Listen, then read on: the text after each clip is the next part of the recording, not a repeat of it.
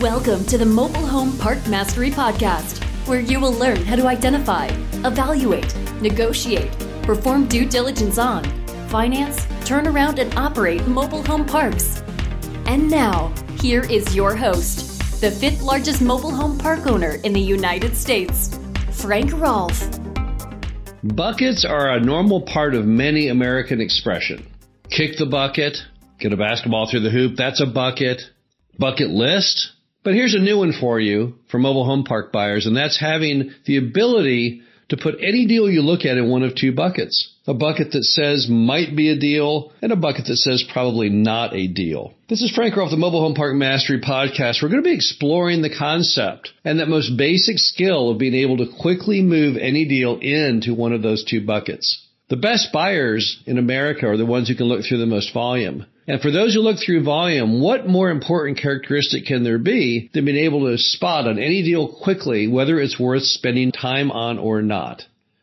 At the beginning of every deal that we look at, we need to be able to quickly realize if the characteristics would suggest we're wasting our time and immediately ditch that into probably not ever going to work bucket.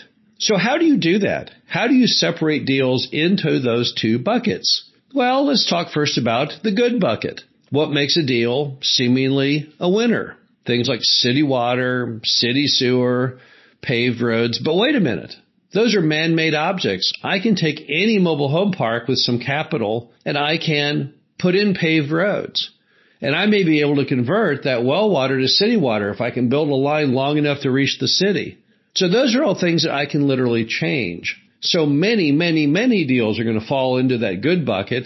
However, it's probably easier when you're trying to look at deals, leaving all creativity aside, to instead spot the things that make deals simply bad on the front end, that I can't fix or that I can't easily fix, that the odds are certainly against me in getting those items corrected. So let's focus for a minute, therefore, on what goes into the bad bucket.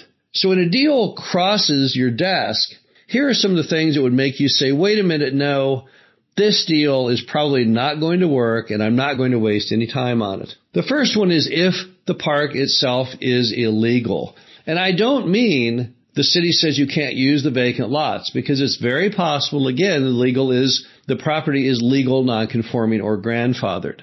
There's three tranches that every property is in, and we know this from a certificate of zoning. It's either legal non-conforming, which means grandfathered, or illegal.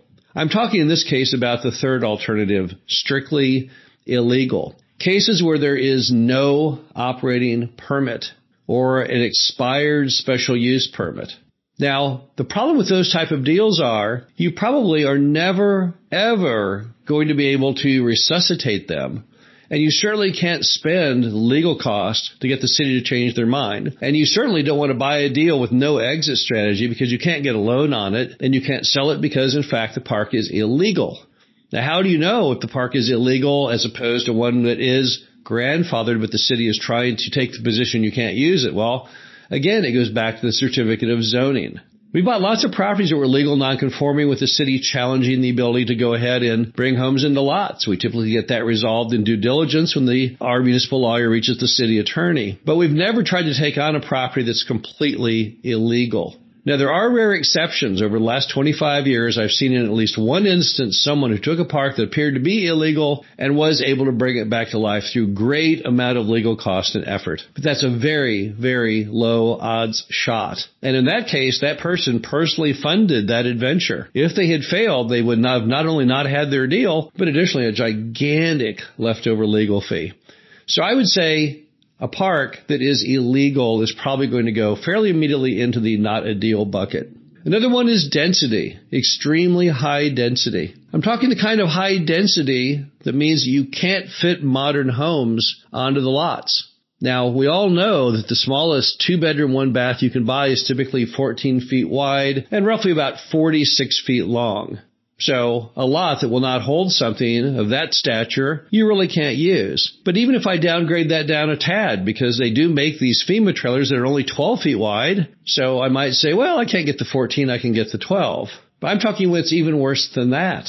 There are parks out there that will only hold 8 and 10-foot wide trailers. You see these in a lot of the really old parks. And the problem is there's nothing you can do with that. I can't get any mobile home to fit those kinds of lots. And even if I'm relegated down to FEMA trailers, well, people don't like those very much. Can I fix density? Yeah, you can fix density, but let's be honest. Typically to fix density, you're going to have to surrender a certain percentage of lots, possibly as much as 50%. The odds of mom and pop, which have this park, which is, let's say, occupied with 60 homes, allowing you to rerun the numbers based on 30 under the supposition that the density is too high, well, that's just going to be basically nearly impossible. And there's no way I'm going to buy a park that the fire marshal may shut down, because don't forget, health and safety has a higher priority than your zoning rights. So if the fire marshal believes that the park is dangerous, well, they can go ahead and just make you forcibly remove every other trailer, or even worse, shut the entire park down. So definitely cases of extreme high density have to go into that not a deal bucket. Another item would be a lagoon. Now, there's all different ways of doing sewage. You have city sewage, you've got septic, you've got packaging plant. Packaging plant can be very, very expensive, but still there may be a methodology, a path in your deal to make that happen. But lagoon across America is considered something that most cities and states want to eliminate. It's a cesspool of human sewage. It's something that no health department wants to condone. Some states have been very active in removing them, such as the state of Colorado. It's probably only a matter of time in our current very environment-focused world that lagoons can exist. So as a result, if a park has a lagoon, it's probably going to go into your not a deal bucket. Not always. There may be special exceptions. It may be that the city sewer line is right next to the property and you can somehow then attach. But by and large, when you see a deal with a lagoon on it, again, that's probably going to go in your not a deal bucket. What about environmental contamination? Well, that's the easiest one. You're never going to buy a mobile home park that's on a landfill. You're never going to buy a mobile home park that is somehow tied or next door to a Superfund site, which renders your property completely dangerous for anyone to be living on. So environmental contamination, really of any type, going to go into the bad bucket. Not always. You may do that phase one, you may fail. We had a deal once in which we failed the phase one because a former manager had called the EPA and made a tip that the property was in fact doing its own trash disposal with mom and pop with a backhoe there on the property. It was a complete lie. The person doing the phase one, they realized it was a lie. They came to us and said, I think for a very small amount of money, we could do a couple corings to prove it's a lie and have it taken off the database. And we did that. And the EPA said, oh, well, the guy that called that in, he was quite a cad. He made up the whole thing and they had it removed. But that was 1 in a billion shot. Traditionally, if a mobile home park fails that phase one environmental, you're never going to expend the time or money to go to the phase two or to the phase three because, frankly, our kind of property just can't afford it. If you talk to environmental people, there are people who can afford it. A giant hospital that costs $300 million to build, they find a buried barrel of dry cleaning fluid. It costs $1 million to clean it. They're going to do it. Now the building costs $301 million and they move on. Our stuff just is not valuable enough to typically take those kind of hits. Another item is floodplain. Now, we have a lot of parks that have some floodplain. Most mobile home parks do. But there's different types of floodplain. Now, when you have floodplain in a property, the key items that a bank is going to want to know is how many lots are impacted. Sure, that makes sense. What is the BFE, which stands for base floodplain elevation? In other words, how high does the water get? And then finally, are you in what's called the floodway? The floodway is the part of the water that actually has force and is tagging and yanking at anything in its path. Now, if you have floodplain, where you have a certain number of lots with a very small BFE, maybe 1 foot, and you're not in the flowway, but you're simply in the pooling water area, what that means is in the event of flooding, the hot water will not get up to the floor of the mobile home. It'll just sit underneath the mobile home. Some of your skirting will wash out, then it will recede back, and you're fine. But in those cases of impossibly dangerous floodplain, something where 90% of the park is in a BFE of 10 feet high in the middle of the flowway, that's not going to work for you typically, and that's going to go in that no-deal bucket. The final one that traditionally has been one of the biggest ones that you can tell at first glance whether or not it should go in the good or the bad bucket is your location. Now, all of real estate, as we all know, it's an overworked phrase, location, location, location. And that's true on mobile home parks as much as any other sector. But what makes our locations work or not isn't the same as many other portions of real estate. Now, to us, we want to be in a metro of roughly 100,000 people with a single-family home price of $100,000 or more and a 3-bedroom apartment rent of $1,000 or more and a market vacancy rate of about 12.2 or less, which is the U.S. average. But not all deals offer that. They don't all have that same attribute. Now, you may find rural deals, but rural deals may work in Colorado. So I don't think rural is what's going to blow me out of the possible bucket. The one that's really, really going to kill me is low home price.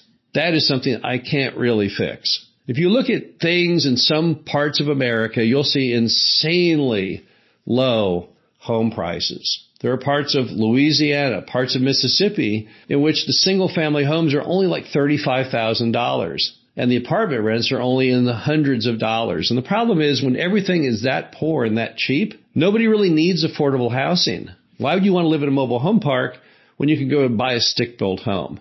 So that's one of the big problems you have. And you can't really fix that. There's no amount of money that can fix it. So when you're looking at a deal and you look it up on bestplaces.net and you put in the zip code and you look at the stats and you see that the home prices are insanely low, then more than likely it won't work. Also, if you see the home vacancy rate is also insanely high, that location may not pass muster. Now, on super high vacancy, bear in mind that coastal areas where people do a lot of part-time living, those get punished in the stats. So let's not count those, but you'll spot those because they'll still have very high home prices. The bottom line of all this is you won't really be a good buyer until you can quickly sift through lots of deals thrown on the table. Imagine that you're some kind of estate sale or a garage sale. You're looking for those few items that are really valuable and massively underpriced. You can only be an effective buyer when you're able to quickly analyze and size things up and put them into the might be a deal from might not be a deal. So everyone out there, if you really want to be an effective and successful mobile home park buyer, the first thing you have to know is what you shouldn't buy. And also those attributes that make things seem insanely strong as far as something you would want to buy. We all need to get down to the very simple exercise of simply splitting all deals into one of two buckets. This is Frank Rolfe, the Mobile Home Park Mastery Podcast. Hope you enjoyed this. Talk to you again soon. Thank you for listening to the Mobile Home Park Mastery Podcast. Be sure to visit us at mhpmastery.com to subscribe to the show, read our show transcriptions, and access all of our great information on mobile home park investing.